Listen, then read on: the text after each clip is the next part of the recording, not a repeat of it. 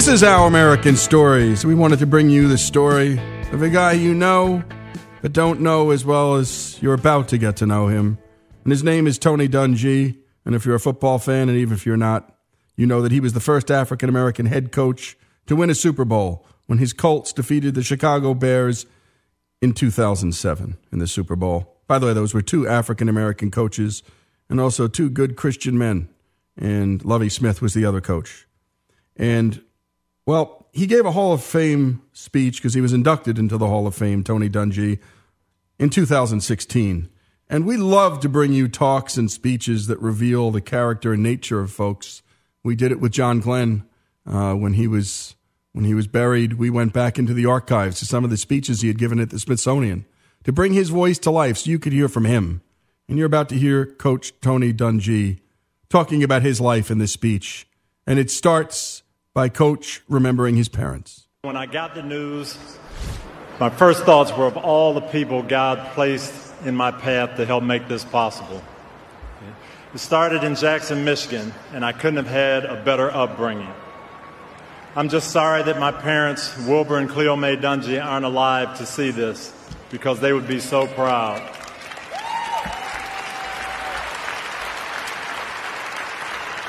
My dad always preached to us to set our goals high and to not complain about negative circumstances.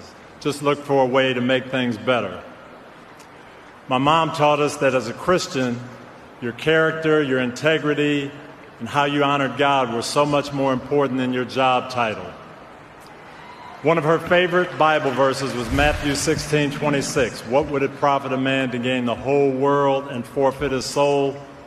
And I know that she's happy to know that her son never forgot that verse. Wilbur and Clea Mae. Wilbur and Clea Mae, the parents. First thing, Tony Dungy thanks. And then he thanked his coaches. Had a lot of excellent coaches growing up in all sports, but I really have to thank my high school football coach, Dave Driscoll. I came to him as a 14-year-old who felt like I knew it all. And Coach Driscoll helped me become a good player, but more than that, he helped me become a leader. He taught me how to think the game.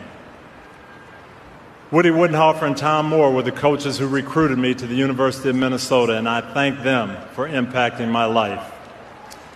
Woody would end up coaching me with the Steelers. And Tom Moore, you heard Marvin talk about Tom? Well, Tom rode with me on the very first plane ride I ever took, my recruiting trip to Minnesota when I was scared to get on the plane. He was my quarterback coach as a freshman, and then 33 years later, he was our offensive coordinator in Super Bowl 41 with the Colts, and he's still coaching now, and I owe him a lot. Thank you, Tom. Thank you, Woody. And a big thank you to our head coach of the Gophers, Cal Stoll, who told us as freshmen that he expected us to be uncommon, not just average. And that thought has stuck with me throughout my life. And it's a great thought to be uncommon and not average. After some great formative years, Tony Dungy's career, his life, hit a speed bump. Well, after 4 years of playing quarterback at Minnesota, I expected to continue doing that in the NFL, but it didn't happen. In 1977, even though the draft was 12 rounds long then, I didn't get picked, and I was devastated. But it just is one example of God's plans being better than our plans. Woody and Tom were now in Pittsburgh coaching, and they convinced Chuck Noll to give a guy who'd never played any position but quarterback a shot at another position. I have to say that $2,000 signing bonus I got didn't last long, but I ended up gaining a lot more than money. Chuck Noll would play a huge, huge role in my life and teach me so much about the game of football. But in our first meeting, he said that even though we were now professionals and were being paid to play the game, we shouldn't make it our life. There was more to life than just football, and he wanted to help us find our life's work. Coach Noll, Art Rooney Sr., and Dan Rooney lived that out every day in the way they led the Steeler organization. Dungy talks about how one man in particular stood out in the Steelers organization. There were so many great players on that team. A lot of them up here right now as I speak today, and they all had an impact on me, but none of them more so than Donnie Shell. Donnie took me under his wing, and I learned so much from him, not just about playing safety, but about being a Christian athlete, a husband and father, and a teammate. Thank you, Donnie. And then Dungy remembers many setbacks and opportunities on and off the field. After getting a Super Bowl ring my second year, I experienced another disappointment, getting traded. But again, the Lord was using disappointment to help me grow. With the San Francisco 49ers, I got to play for Bill Walsh and see another system. And Eddie DeBartolo was instilling the same principles in his team that I'd seen with the Steelers, doing everything in a first-class and family way.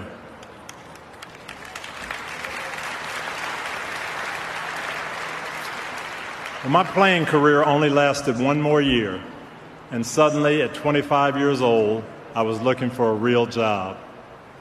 That's when Coach Noel called me and gave me that chance to start my life's work. Coming back to Pittsburgh was the beginning of my coaching journey, but there was another blessing in store for me, meeting my beautiful wife, Lauren, the love of my life, my biggest supporter, and my greatest blessing. And when we come back, it's almost a biography listening to this speech, and that's why we love to play him. In his words, and you hear him referring to his Lord, and when we do and when we can, we focus on people's faith. And when it's not there, that's fine too, but we don't leave it out when it is there. This is Lee Habib. This is Our American Stories. Tony Dungy's Hall of Fame speech. A day in the life, a glimpse into the man who was the first African American to ever win a Super Bowl. More on Tony Dungy from Tony Dungy. This is Lee Habib. This is Our American Stories.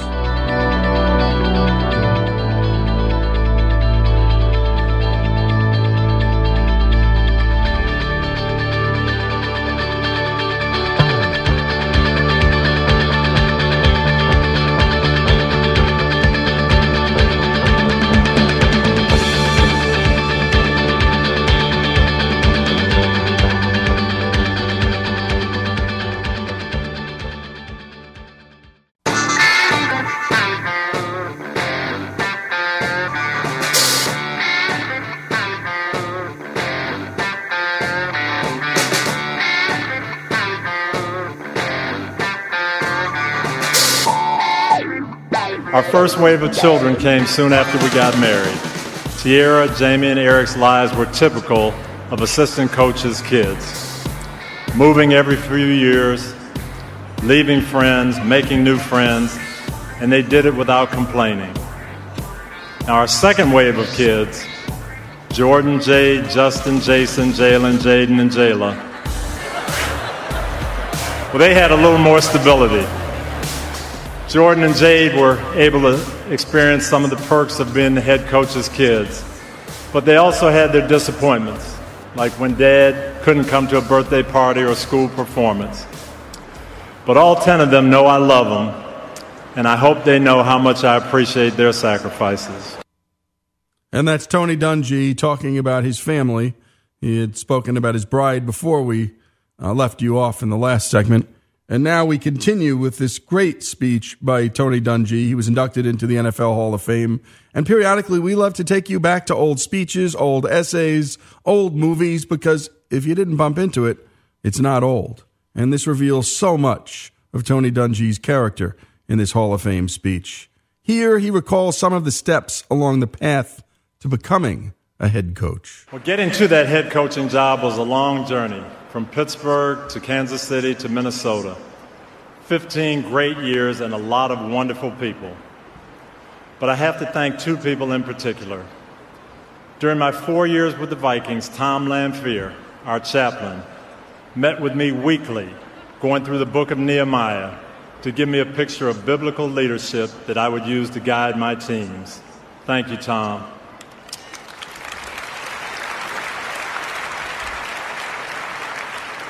And Denny Green. Denny went out of his way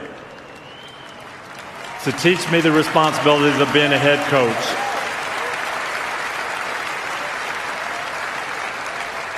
taught me about things on and off the field. He did it because he wanted to see me become a head coach, and he wanted me to be prepared and be ready when that opportunity came. And I love him for that. But as much as I appreciate that, the thing I'm most grateful to Denny for is that he made sure his assistant coaches had quality time with our families. He let my boys come to camp and be around their dad. He made sure we were able to be husbands and fathers as well as coaches. And just as Coach Noel had done, Denny showed me that you could win doing it that way. I thanked him many, many, many times over the years, but I really wish I could thank him one more time tonight for everything he did to help me take that final step. And who your mentors are matters, folks. And if you're lucky enough to stumble upon the right ones, they can change your whole life, your whole worldview. Tony Dungy was lucky to stumble into Denny Green, but he also picked that chaplain. So some by design, some by chance. But they shaped this man deeply. Here's Dungy finally talking about getting the gig he'd always dreamed of. And that step came in 1996 when I got the job I thought I'd never get, head coach of the Tampa Bay Buccaneers. I thank Rich McKay, who headed up the search, and Brian Joel and Ed Glazer for their confidence in me. And I'm especially grateful to Malcolm Glazer, who was so supportive and so loving and gave me so much practical advice. Our family enjoyed a phenomenal 6 years in Tampa. 1997 was probably my favorite year in coaching. We made the playoffs for the first time in 15 years, and the Bucs fans went crazy over their team. And those fans still remain special to me to this day. Dungy remembers another big setback, another big opportunity. Losing my job in 2002 after a playoff loss was another painful disappointment. But again, God used it to lead me to a blessing. That's when Jim Irsay called and gave me the opportunity to join him and Bill Polian in Indianapolis.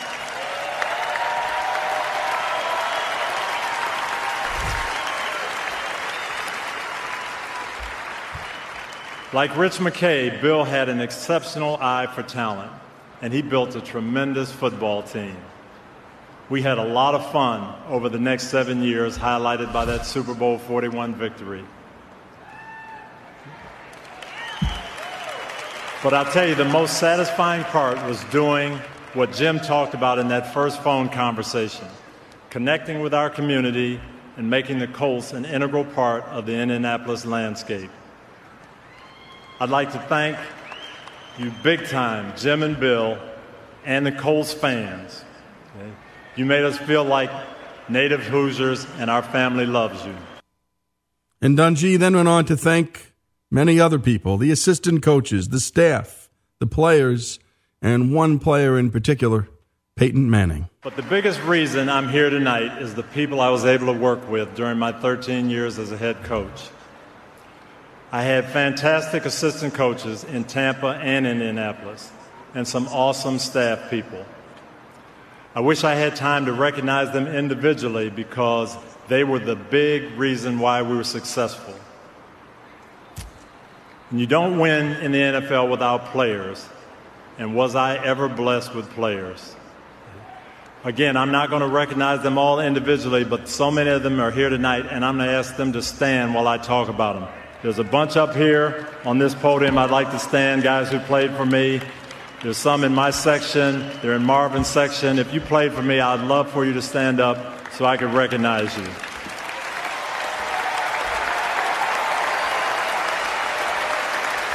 As you see, several of them are in the Hall of Fame already. Others are certainly going to follow them.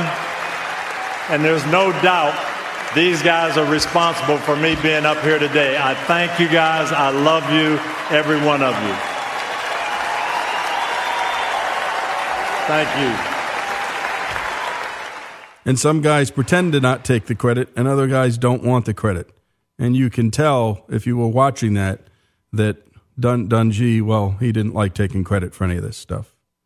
Last but not least, Dungy had to turn his attention to the trailblazers, the African-American men in this sport who paved the way for him to be, again, the very first African-American to coach an NFL Super Bowl winner. And finally, I'd like to say a special thank you to 10 men: Willie Brown, Buck Buchanan, Ernell Durden, Bob Ledbetter, Elijah Pitts, Jimmy Ray, Johnny Rowland, Al Tabor, Lionel Taylor, and Alan Webb. Now, those names might not be familiar to you, but those were the African-American assistant coaches in the NFL in 1977, my first year in the league.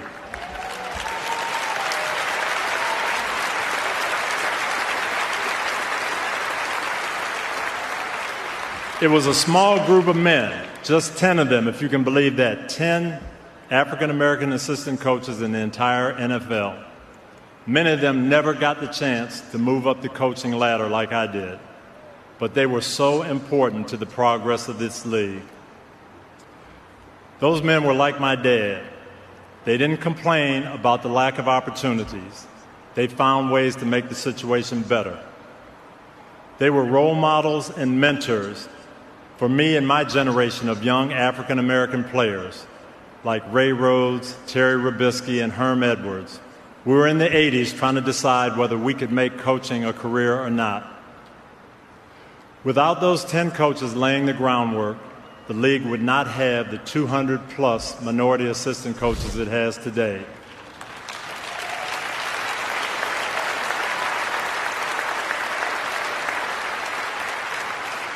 And we would not have had Lovie Smith and Tony Dungy coaching against each other in Super Bowl 41.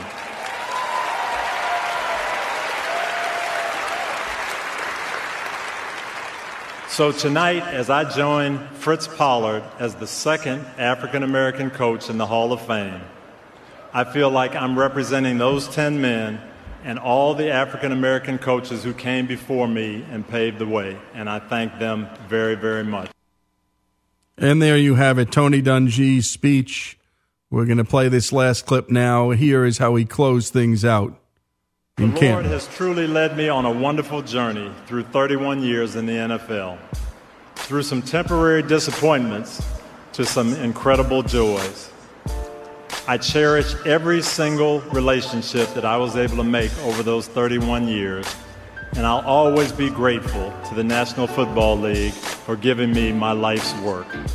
Thank you, and God bless. Don't complain. Make the situation better. His mom and dad told that to him. These 10 great African-American assistant coaches, and again, there were only 10 when he came into the league. There are now 200-plus. America still trying and working hard to overcome its original sin, and working hard it is. This is Lee Habib, and this is Our American Stories.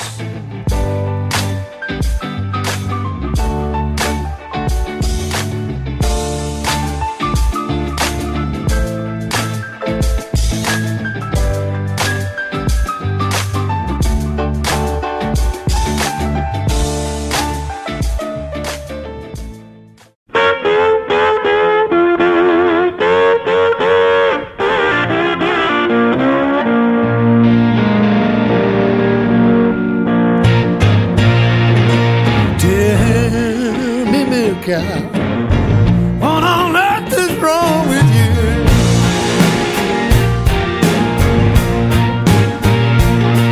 Ooh, milk cow. What on earth is wrong with you?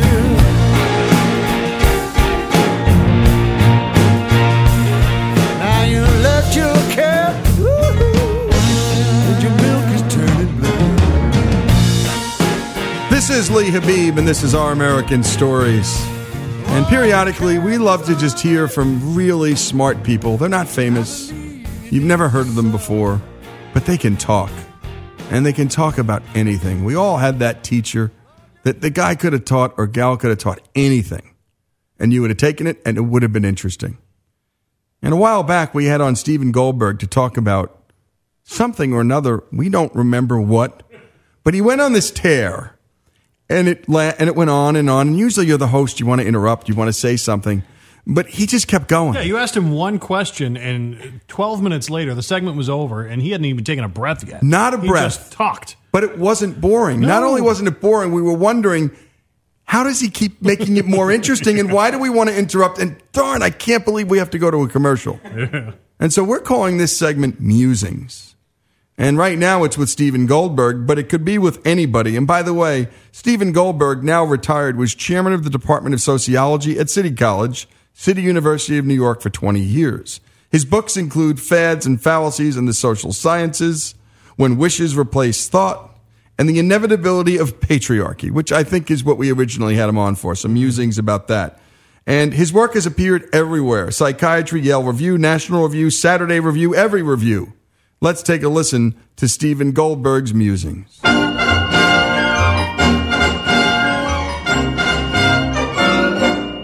So it's 1956, and I'm 14 years old.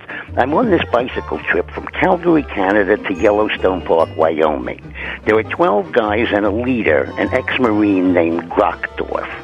Now, I'm pretty good at bike riding, which is a good thing because it's a lot of miles from Calgary to Yellowstone.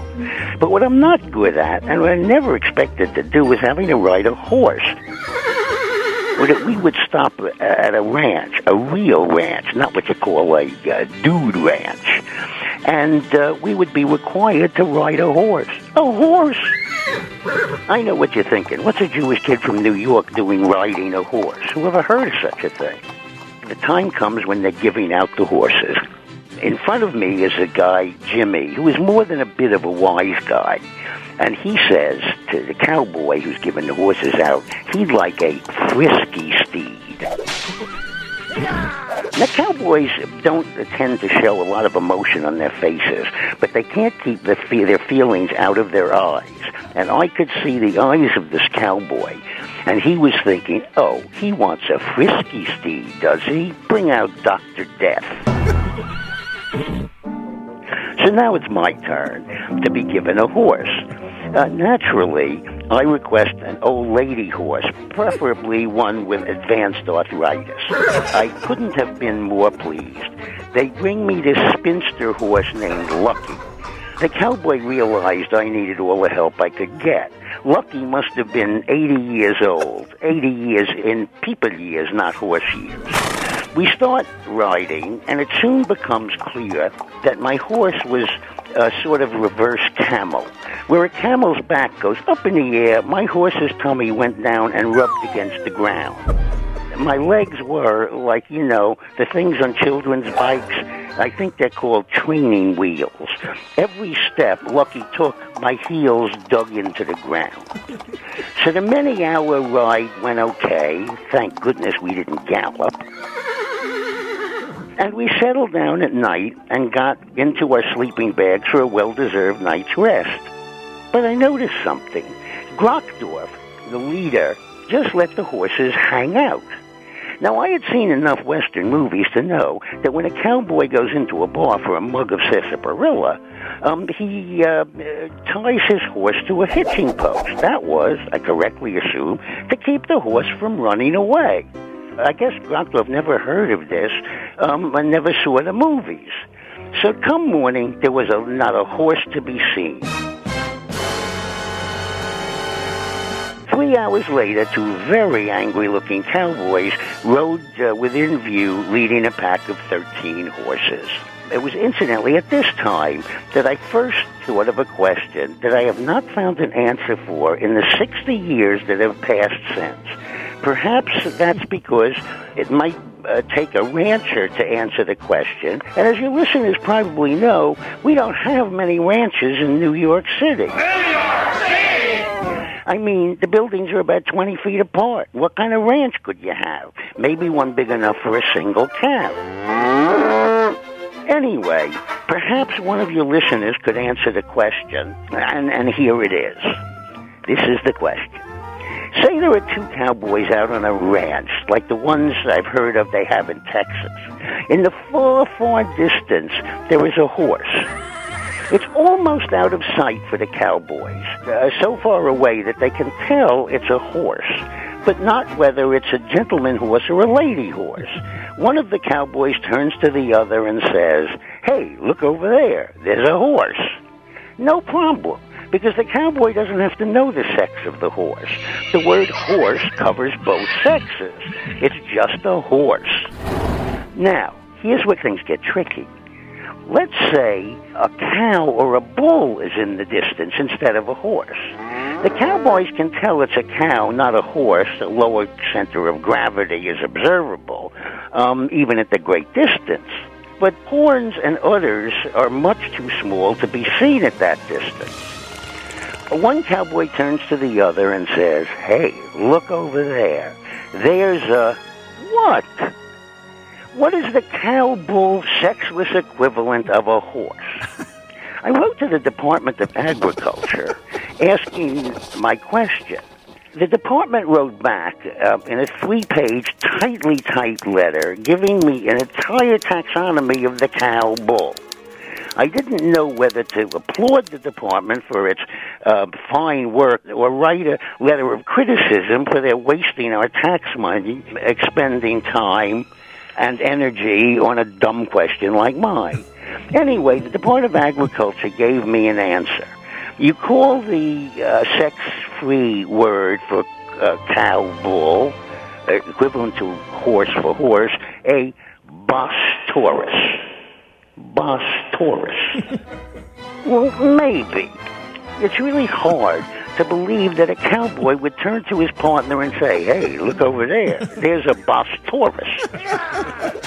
See, when I was a kid, I saw movies with great cowboys your listeners mostly have probably never heard of because they're too young. But these were great. There was Bob Steele, Lash LaRue, Whip Wilson. I mean, these guys were tough. There were no singing cowboys, if you get my drift. Bob, Lash, and Whip wouldn't be called dead saying Bos Taurus. So what would they say? I found one Google source that said there's no sexless word for cow or bull. There's no equivalent to the word horse. But people have been ranching for 5,000 years, and it's difficult to believe that they haven't found a need for such a word. So what could the cowboys say? Well, perhaps they could say that cow means both male and female, as we have, at least traditionally, used man not just for males, but male and female. But I've never heard of this and doubt that the cowboys had either. So what is the sexless word for the cow-bull, the equivalent of the word horse? 60 years later, and I still don't know.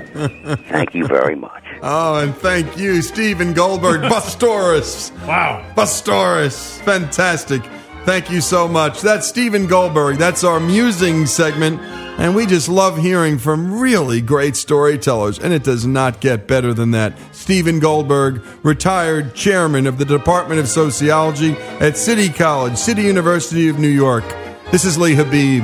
This is Our American Stories.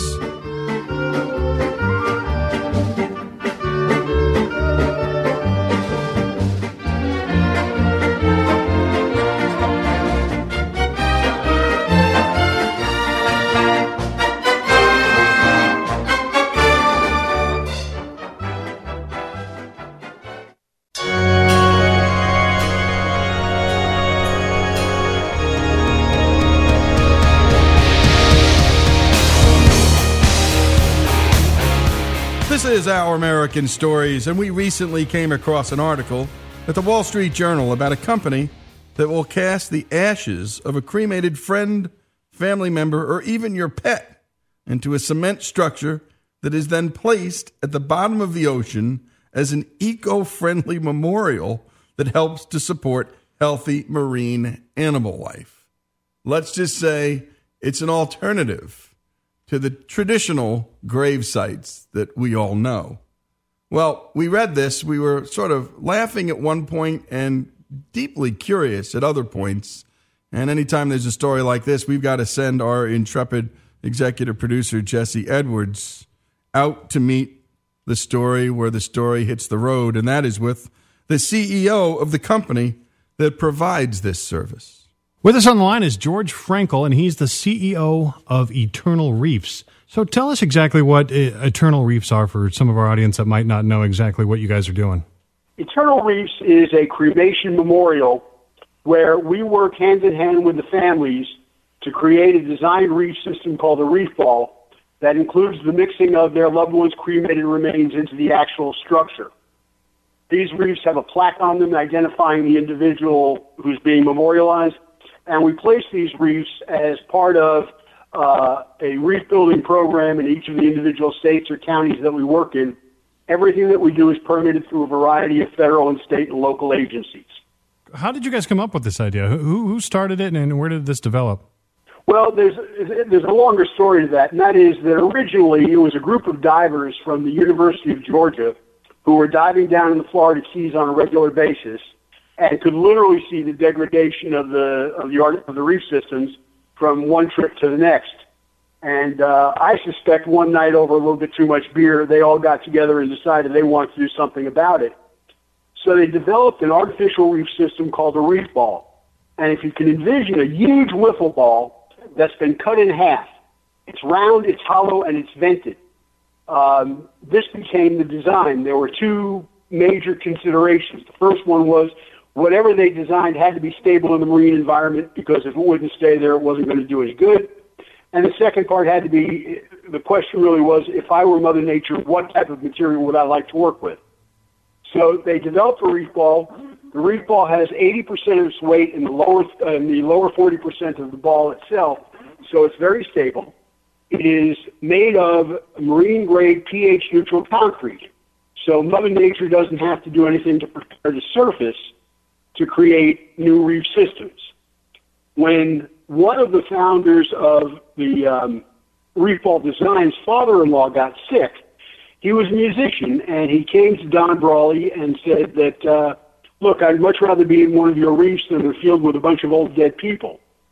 And Don committed to making sure that T.D., his father-in-law, would be part of one of these artificial reefs. And Don and I were working together in a different business. And as soon as he mentioned the idea that he needed to be taking some time off to do this, it made perfect sense to me. I was dealing with my own family. My mother's life was winding down. My brother had just been diagnosed as terminal. Our family cemetery plot was filled. So my mind was wide open to the concept of memorialization. And that's really the beginning of where Eternal Reef started from. How do you guys decide where to put the Eternal Reefs at? Everything we do is part of an existing artificial reef program. So we call either the state or the county, depending upon where we're working, the individual who is designated as the artificial reef coordinator for that particular area. Mm-hmm. And we look for locations that are vacation destination locations. So they've got hotels, they've got the infrastructure that we need, large boats that can handle families, boats that can handle the reefs, because the smallest reef we use is 750 pounds. Mm-hmm. And the reef coordinator will work with us to identify one of their ongoing projects, and that's where we'll place the reefs. That's cool. So do people, I'm assuming, maybe swim down later years and to go down to visit the reef? Is that possible? Well, we actually have whole families that have learned to scuba dive so they can come out and visit their loved ones. Wow. We periodically check on the reefs ourselves. We'll try to take pictures when we can. Of course, visibility and currents are a big issue. But we try to document as much as we can with regards to the reef and how it's progressing as we can. This is also kind of an eco-friendly alternative to traditional burial. Yeah, the answer, of course, is yes. But there's a bigger picture with that as well. And that is that we're starting to see literally a sea change towards what we call conservation burial or conservation memorialization. More and more people are opting for what they call green burials, and the gold standard, if you will, because there are a lot of shades of green, is where they actually use a piece of land that is being preserved for really ecological purposes, and they turn that into more of a memorial site where they bury the bodies without having caskets, without having embalming, without having vault liners. Mm-hmm. And they're looking to preserve these important pieces of land. Well, literally, we refer to ourselves as the surf and turf of the natural burial movement. What they're doing to preserve land is largely what we're doing to preserve the ocean. Whatever grows on it is dependent upon the local water conditions. So, for example, when we work in the Chesapeake Bay, we'll get a lot of shellfish, mussels, and oysters. When we work down in South Florida, we get a lot of corals. But fish will move onto these reefs literally as we place them. They're all looking for new habitat. They're all wanting to be the first one on the block in the new house kind of a thing. And again, the concrete being pH neutral gives Mother Nature a really great jumping off point to create an entire new ecosystem. So she'll plant all her little microorganisms. A lot of times we refer to the ocean as a nutrient-rich desert. There are billions of these microorganisms floating around looking for some place to land, burrow in, and start to grow and propagate. So when we put down an eternal reef or a reef ball, all of a sudden there's new material for Mother Nature to work with. So we'll get meaningful growth on these, in some cases, in as little as 6 weeks. So you also facilitate the ceremony, the laying of the reefs. Can you walk us through that process? So we start on a Friday where we do the casting, and this is where the families all come. We do these as projects to keep the cost down, and the families will mix the remains into a portion of the reef that we call a pearl. We then put fresh concrete on the top of the reef, and they get to put handprints in it. They get to write messages. They put small mementos like fish hooks or military medals. We give them glass beads and shells so they can decorate the top. And this whole process allows them to take ownership. This now becomes a lot more than my mother or my father's memorial. It becomes a tribute that I made to their lives with my own hands. So these folks are now fully vested in the future of the marine environment, which we think is a great thing.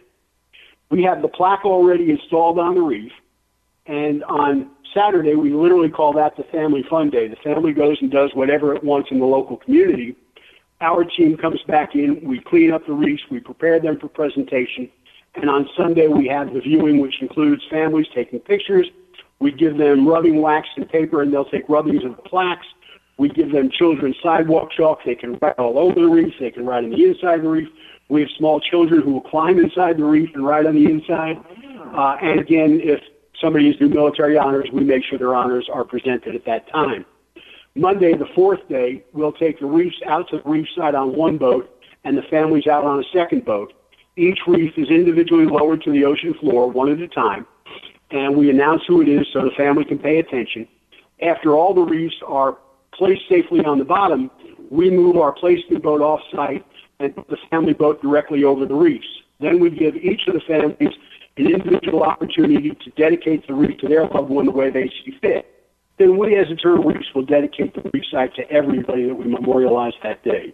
We'll circle the reef site, sound the boat's horn, and return to the dock, closing the service. One other thing I'd like to add is we get an awful lot of calls about pets. And what we tell people is, look, we're glad to do a memorial for your pet, but we have to charge the same amount as we do for people because we have to meet the same regulatory requirements. Have you thought about holding on to your pet's remains until your time comes and we can put you both together? So now I've got somebody out there who is now talking about their pet and what they're going to be together maybe 50 years down the road. Again, the whole process from start to finish is very positive. It's very therapeutic. We have parents telling us that this is the best way they could have found to introduce a child to a loss because there's no body, there's no open grave, there's no solemn music or dark room. The whole process is more of an arts and crafts project than it is a memorialization. That's great. And what are the prices comparable to a traditional burial or cremation? Well, they tell me that the current price of a funeral is about $7,000, and that doesn't include the cemetery costs, the land, the headstone, the vault, the opening and closing of the plot itself.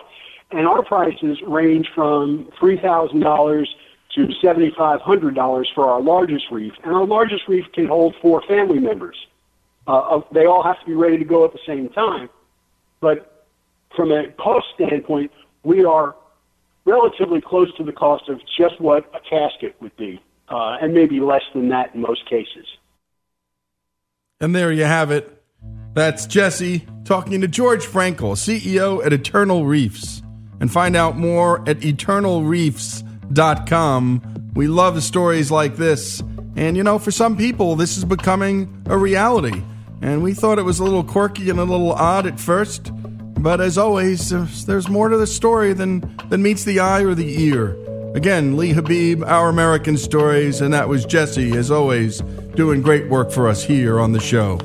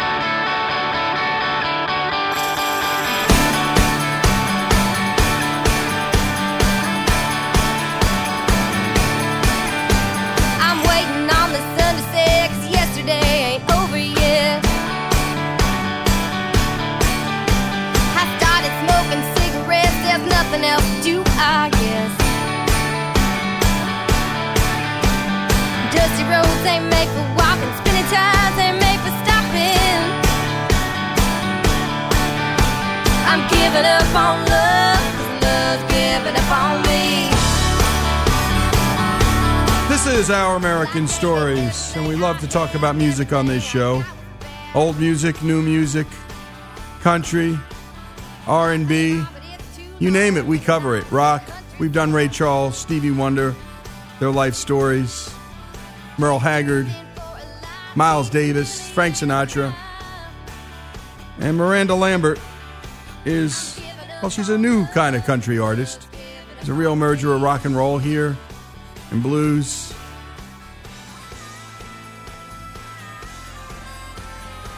She's best known as a solo artist and is a member of the Pistolantes. Miranda has won 2 Grammys, 21 Academy of Country Music Awards, 5 American Country Awards, and on and on. Lambert's debut is this song from the title track of the album Kerosene.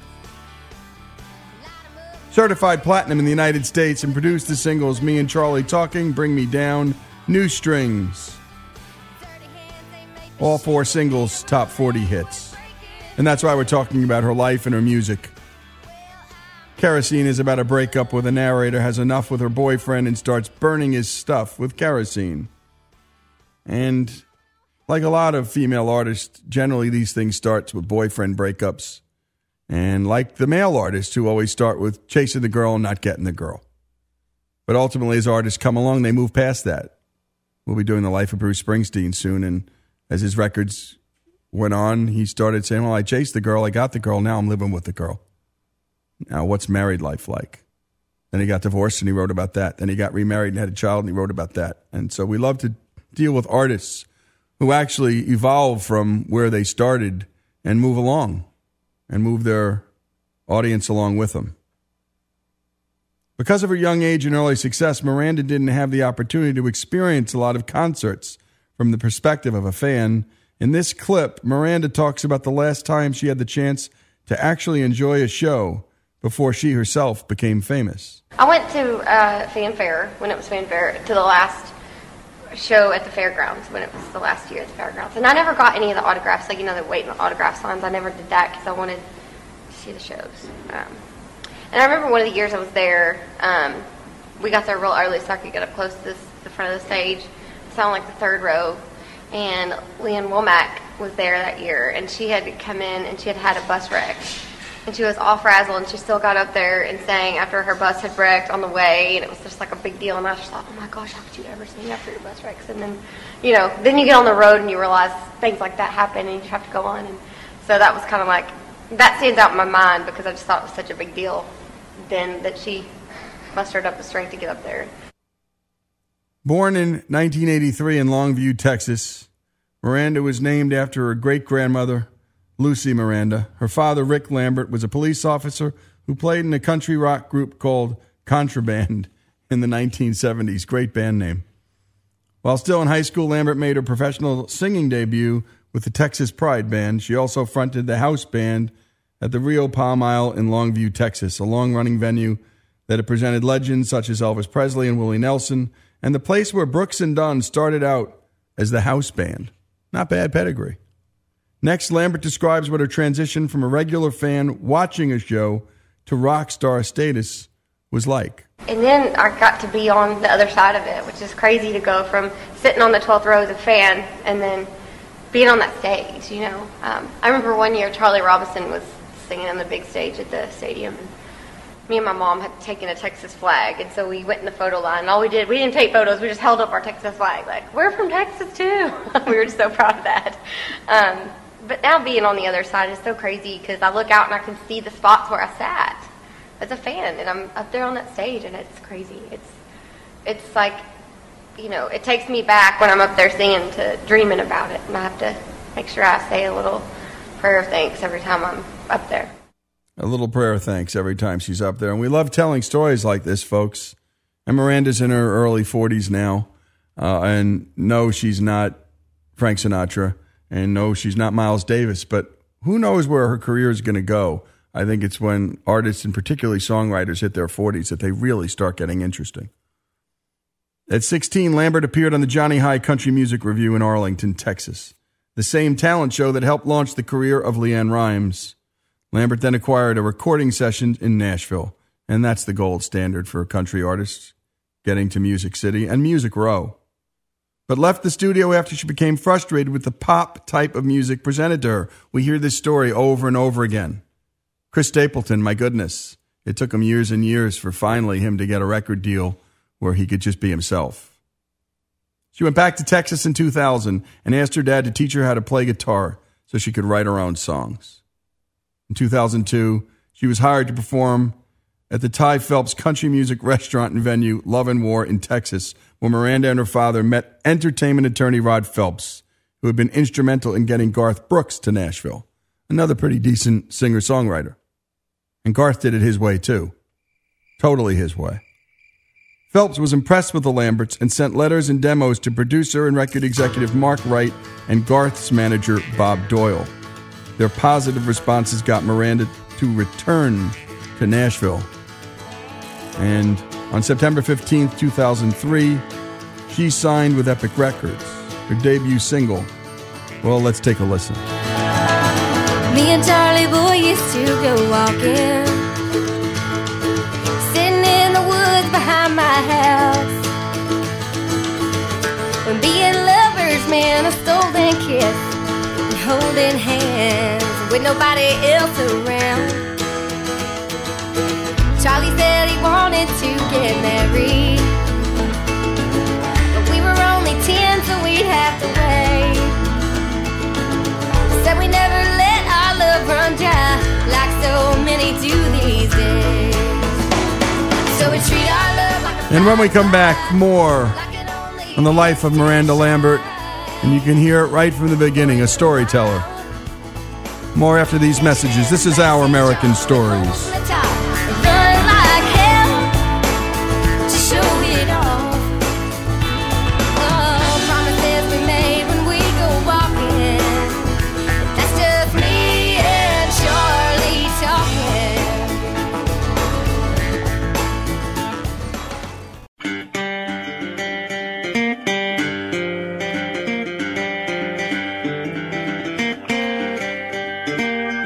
County Road 233 under my feet. Nothing on this white rock but a little old me. I got 2 miles till he makes bail, and if I'm right, we're headed straight for hell. I'm going home, rolling low with my shotgun, way by the door and light a cigarette. He wants a fire, well now he's got one, and he ain't seen me crazy yet. Slapped my face and shook me like a rag doll. Don't that sound like a real man? I'm gonna show him what little girls are made of, gunpowder and lead. This is Lee Habib. This is Our American Story. This day in history, Miranda Lambert was born in 1983. And you're listening to her first hit song. And it's off her second album, Crazy Ex-Girlfriend, and the song Gunpowder and Lead. Became her first top 10 country hit in July of 2008. And with over 1 million digital downloads, Gunpowder and Lead was certified platinum on December 3rd, 2010. And that's the mark of every hit record, is to get that certification. In this clip, Lambert talks about how music was the only thing that ever came easy to her, and how writing gets harder as she gets older. I don't know where I'd be or what I'd be doing if I wasn't doing this, because it's the only thing I can do. You know, I've been playing music for a living for 12 years, and I'm dang sure not stopping now. When I was 17, I knew that this was what I wanted to do, what I needed to do, and it's the only thing in my life that's ever come naturally to me. Everything else I have to work really hard for. You know, sports and academics and all of that stuff just wasn't easy. And music is the only thing that comes easy, like it's what I was meant to do. Writing is more of a challenge now than it was when I was younger, just because I'm busy with life and I have a store and a bed and breakfast. And so I have to like push some of that out of my mind and go, okay, it's time to just be creative. Her third album, Revolution, was released in September of 2009. 5 singles were released from that album, including 2 number-1 hits. The career is really moving. The House That Built Me, which spent 4 weeks at the top, and Heart Like Mine. The House That Built Me is a country ballad in the key of F major, driven primarily by an acoustic guitar with steel guitar fills. The song's female narrator describes returning as an adult to the house that she grew up in, and asking the person who now lives in the house if she could step inside and take a look. Let's take a listen. I know they say you can't go home again. I just had to come back one last time. Ma'am, I know you don't know me from Adam, but these handprints on the front steps are mine. Up those stairs in that little back bedroom is where I did my homework and I learned to play guitar. And I bet you didn't know, under that live oak, my favorite dog is buried in the yard. I thought if I could touch this place, I'll feel it. This brokenness inside me might start healing. Out here it's like I'm someone else. I thought that maybe I could find myself. If I could just come in, I swear I'll leave.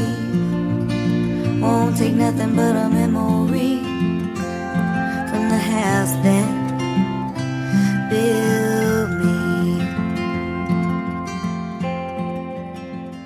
This is Miranda's first single of her career that she did not have a hand in writing. It was written by Alan Shamblin. But what a song. Let's keep playing it. Plans were drawn and concrete poured, nail by nail and board by board. Daddy gave life to Mama's dream. I thought if I could touch this place, I'll feel it. This brokenness inside me might start healing. Out here it's like I'm someone else. I thought that maybe I could find myself. If I could just come in, I swear I'll leave. Won't take nothing but a memory from the house that built me.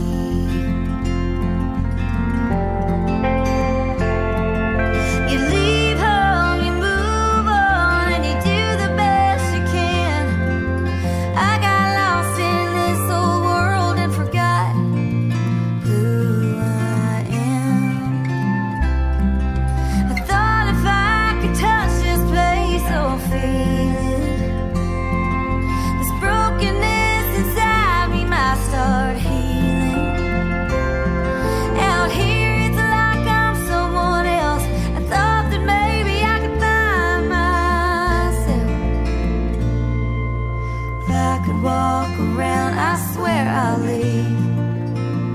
won't take nothing but a memory from the house that built me.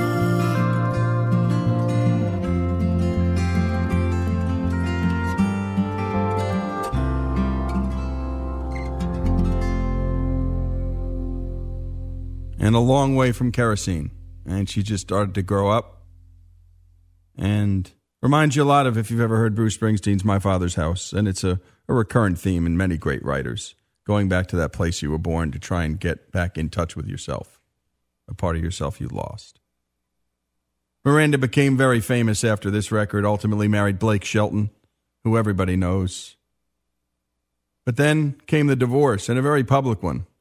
She took out a piece of paper and wrote down her emotions, and on July 18th, 2016, Lambert released a single called Vice to country radio and digital outlets. Written by Lambert, Shane McAnally, and Josh Osborne, it's the first song released since Lambert's 2014 album Platinum.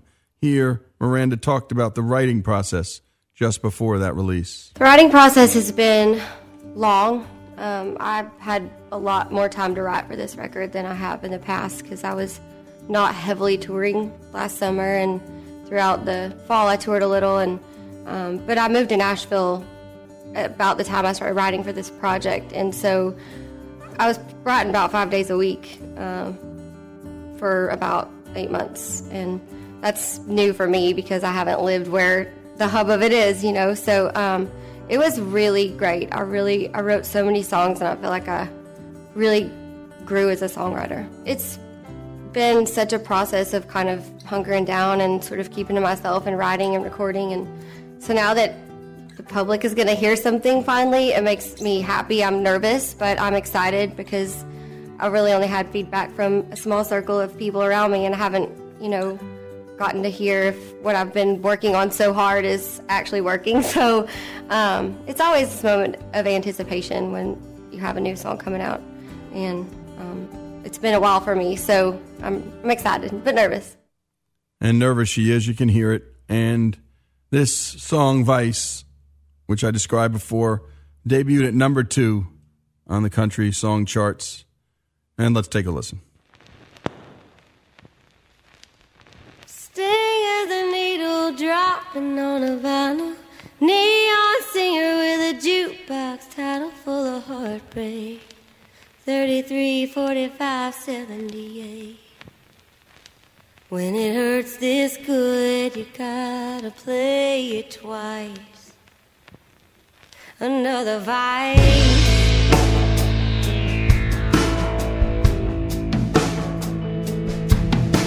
All dressed up in a pretty black label, sweet salvation on a dining room table waiting on me, where the numb meets the lonely. It's gone before it ever melts the ice. Another vice, another call, another bed I shouldn't crawl out of. At 7 a.m. with shoes in my hand, said I wouldn't do it, but I did it again. And I know I'll be back tomorrow night.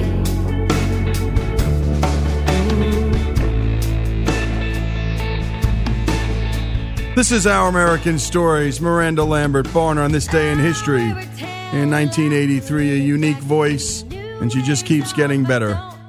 Looking forward to many more years listening to her work, anticipating her writing.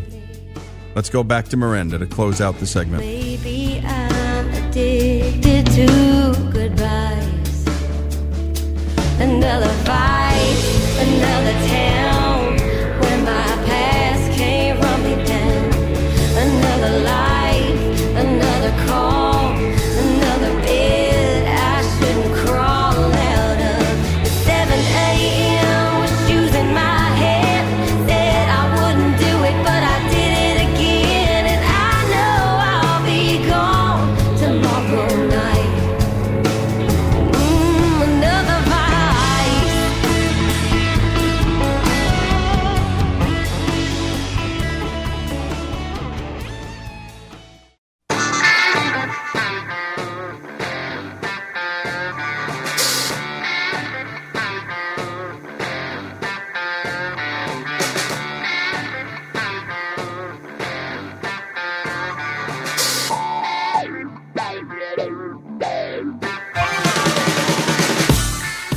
This is Lee Habib, and this is Our American Stories, where we love to tell stories about everything. Music, love, sports, history, and, well, anything that stirs the soul.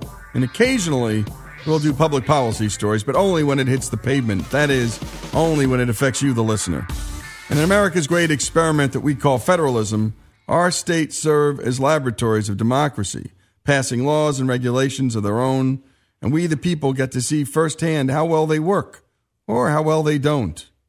And how many times have we in America chosen to move because we don't like the way things are going? Sometimes we're left with no choice but to respond by shutting down our business, moving to another state, to a state that's more welcoming. It's no easy decision for any family or any company to leave home and to start a new life. And today, our field correspondent, John Woods, brings us just such a story about one company and what they were facing for the inaugural episode of our Moving in America series.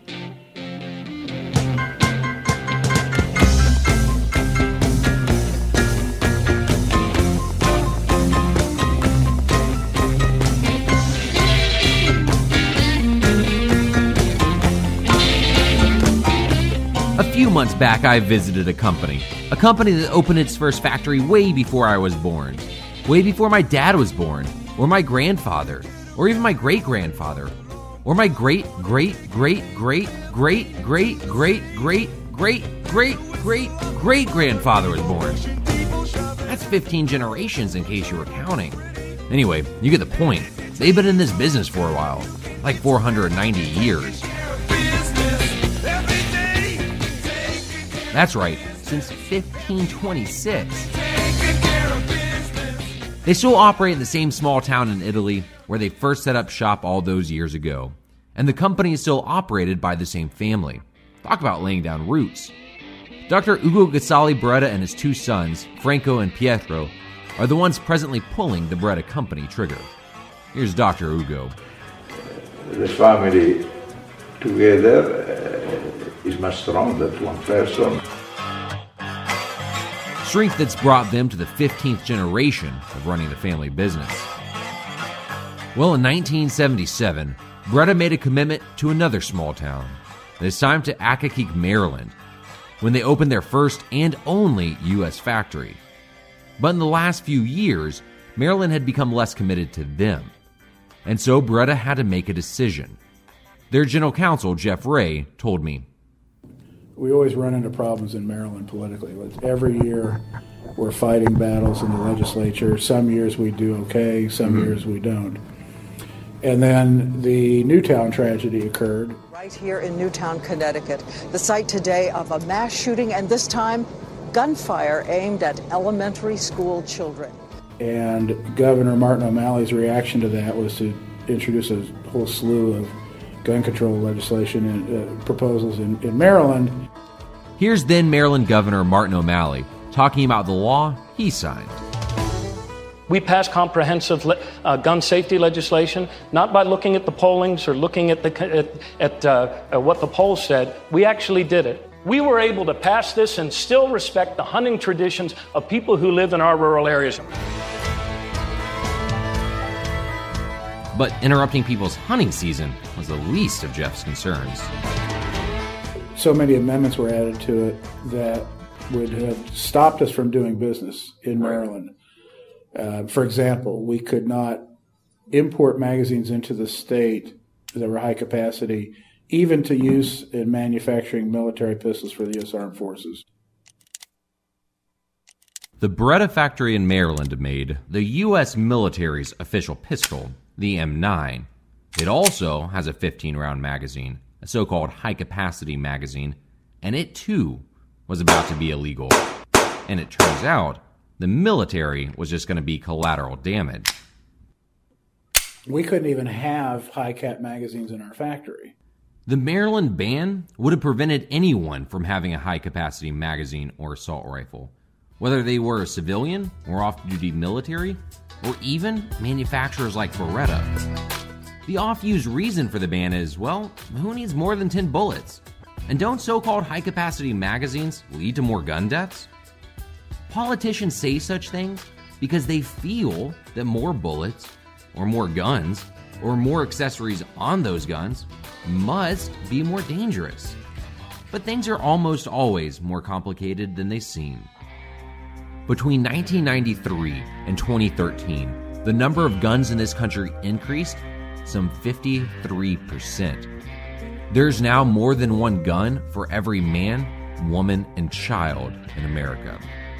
And in those same 20 years, the gun homicide rate dropped an astounding 49%. Proponents of gun control laws like Maryland's might say they were responding to mass shootings. They argue that such laws are needed to stop twisted murderers from harming us. If only that were so. Remember Eric Harris, who with Dylan Klebold infamously murdered a dozen of their classmates at Columbine High School?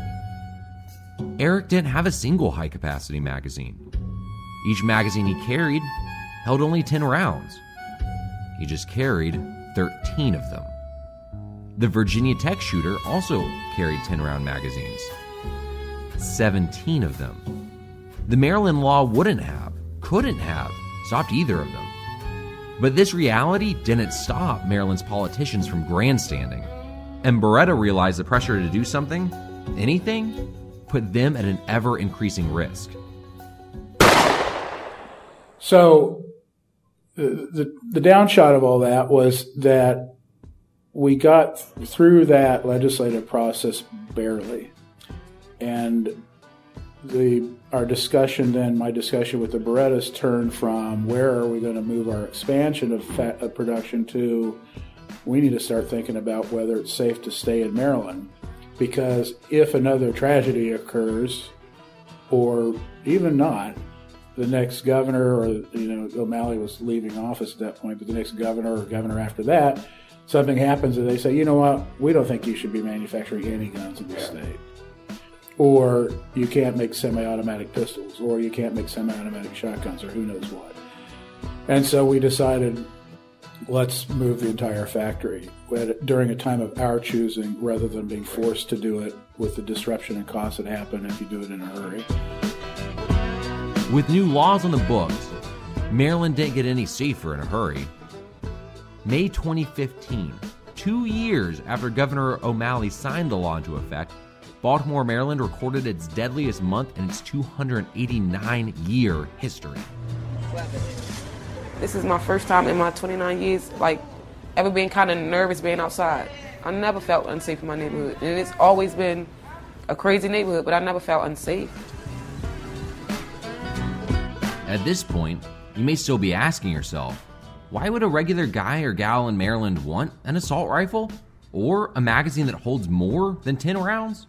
Here's Jeff being questioned at a public forum by a member of the Maryland legislature. That it's only very infrequently that somebody commits a crime with an assault weapon. Why do you need one for self-defense? Well, for the very same reason that police buy them for protection of the community. If I'm a owner of a bodega and I have multiple assailants coming into my shop, even just presenting a rifle like that could be a significant deterrent. And he might need that deterrent, because when seconds count, the police are often minutes away, with response times that range from under 5 minutes to longer than a whole day, and about 10 minutes on average. So either the bodega owner is going to be able to protect his life and his livelihood, or he's not. And when we come back, we're going to learn where Beretta chose to move to, because clearly a divorce is about to happen with the state of Maryland, and this company that chose this state is now being forced to flee this state. This is Lee Habib. This is Our American Stories, and more of our Moving in America first story after these messages.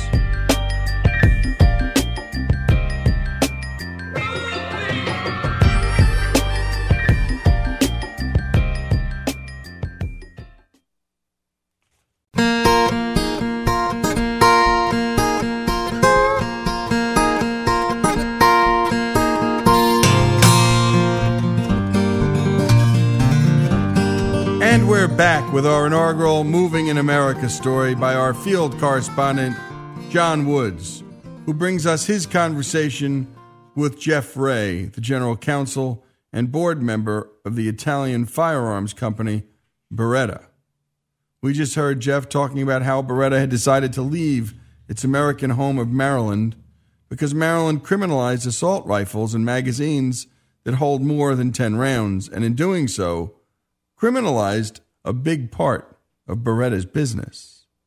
Next, Jeff tells us how they chose their next American home. Here's John Woods. America's respect for our right to defend ourselves, our right to control our own future, free from intrusion, is what brought Beretta to America 40 years ago, and what brought others here as far back as 400 years ago.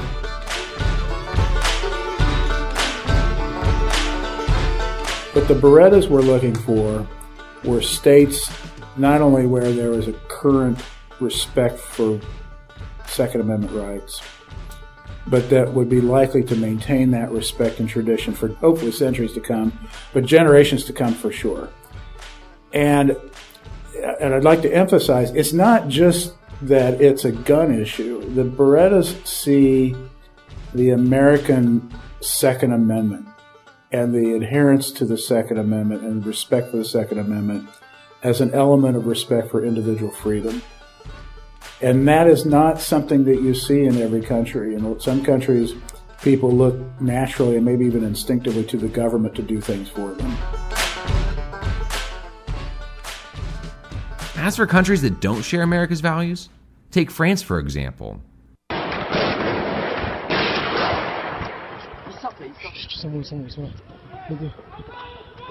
When Islamic terrorists struck the Charlie Hebdo magazine, the police actually ran from them.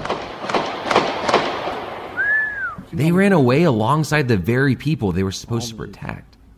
Because they didn't have guns, and the Islamic terrorists did. And they always will, no matter what laws you pass. Terrorists and criminals just don't follow laws. In France, citizens not only can't carry a weapon for self-defense, they don't even have a right to own one at all. The French expected their police to protect them so that they didn't have to protect themselves. But they expected too much, and it cost lives.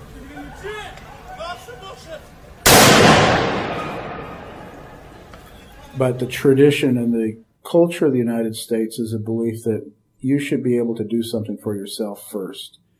And the Berettas really respect that.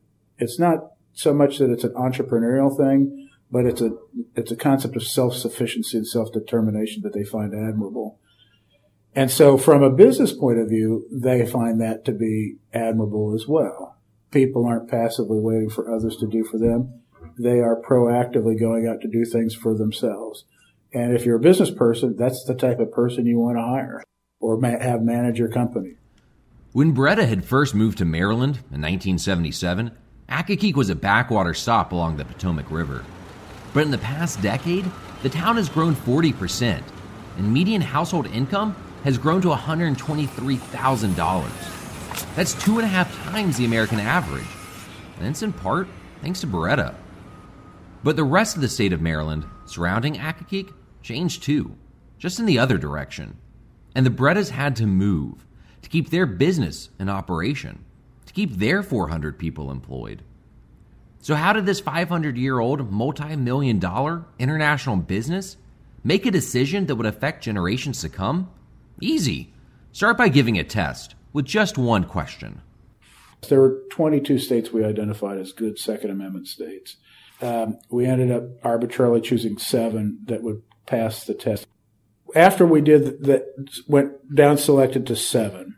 And the 7 were, in no particular order, Texas, Tennessee, and Kentucky, North Carolina, South Carolina, Georgia, and Virginia. And in the end, we looked at, and I personally went to 80 different locations in 7 states in a 3-month period.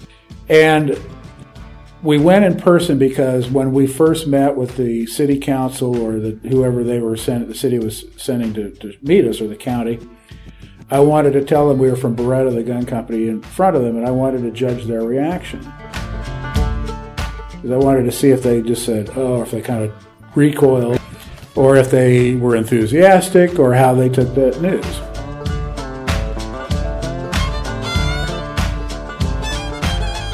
And like good neighbors would, a few governors came to visit. And Governor Rick Perry flew up to Maryland to meet with Mr. Beretta, who happened to be in our factory at that time. He comes in, sees him, we're sitting there at the conference table talking, and he's giving a very effective pitch in favor of Texas, by the way. He's the best salesperson for that state of anybody I've ever seen. And at a certain point, I looked at him, I said, you know, you've now visited Beretta USA exactly one more time than any governor of Maryland in our 40-year history. And he said, really? And I said, yeah. Not only that, I said the county executive for the county we're located in is Prince George's County. No county executive has ever visited our facility. No county council member has ever visited our facility. And we're the second largest private employer in Southern Maryland. We were the only manufacturer in Southern Maryland. Maryland politicians couldn't come as far as 15 minutes to visit Beretta, while Governor Perry came from over 1,500 miles away, all in hope of bringing new jobs and more prosperity to his state. But it would be another governor of another state that would go above and beyond to showcase true Southern hospitality. And he traveled 4,700 miles to do it. The difference in the willingness of the leader of a state to come visit us was a sign of respect and appreciation that we never got in Maryland. And in the case of Governor Haslam, that's Tennessee's governor. He played that out even to even a more remarkable degree by flying to Italy to meet with the family in person. So that's a very meaningful thing, to have somebody say, "Hey, I not only want you, but I want to come see you. Right. I want to tell you in person." And the Tennessee governor's gesture would make all the difference for his state. Beretta has committed over $45 million to invest in building a state-of-the-art factory outside of Nashville, Tennessee, a town known for its music. Tennessee whiskey. And will soon be known for its manufacturing. And Beretta's factory comes complete with Ferrari engine milling machines. They're sure spending a lot of money, but Tennessee stands to gain so much more. Over the decades, Beretta USA has hired people from thousands of families in Southern Maryland. So it's not just that you hire thousands of people, but if you hire a few hundred people and they each come from a different family, you suddenly have thousands of families that now have health care benefits that they didn't have before, or we give life insurance to employees. We do a lot of stuff like that, and it's just kind of a rising tide that definitely lifts all boats. So it has a really positive effect on the community. We had estimated in Maryland in the next 10 years we'd be paying about $35 million in state taxes. Well, that ain't going to happen. So that money's going to come. That not all of it. We still have some operations in Maryland, but a lot of that money's going to be now coming to Tennessee. And their employees' money will be spent in diners and dry cleaners, donated to churches and Rotary clubs. And the cycle of economic growth will spin in Tennessee, hopefully for another 490 years to come. Reporting for Our American Stories, I'm John Woods. And honey, I stay strong on your love all the time. And what a great piece. Good work, John. And great to hear a general counsel step out into the fray. So often general counsels are afraid of their own shadows. And some CEOs are afraid of their own shadows, too. They're afraid to stand up and speak when state governments or the federal government come after them. And kudos to Beretta for doing what they did. And my goodness, what a story about Governor Haslam. Going above and beyond the call of duty. I think the people of Tennessee should know what he did. Because my goodness, the last thing he wants to do is get on a plane and fly across an ocean on the mere prospect that maybe Beretta will come there and not to the other 60 other locations. They were thinking about locating their factory in a whole bunch of other states. And that's a commitment to the taxpayers. And what a difference that made to the people of Tennessee. And you heard the number, folks, $35 million a year. Lost to the people of Maryland. They're going to have to find that $35 million somewhere else. And you know where they're going to have to get it from? The taxpayers, the homeowners. And that's the price of high taxation on local people. And that's why we're doing these stories about moving in America. More after these messages. This is Our American Stories.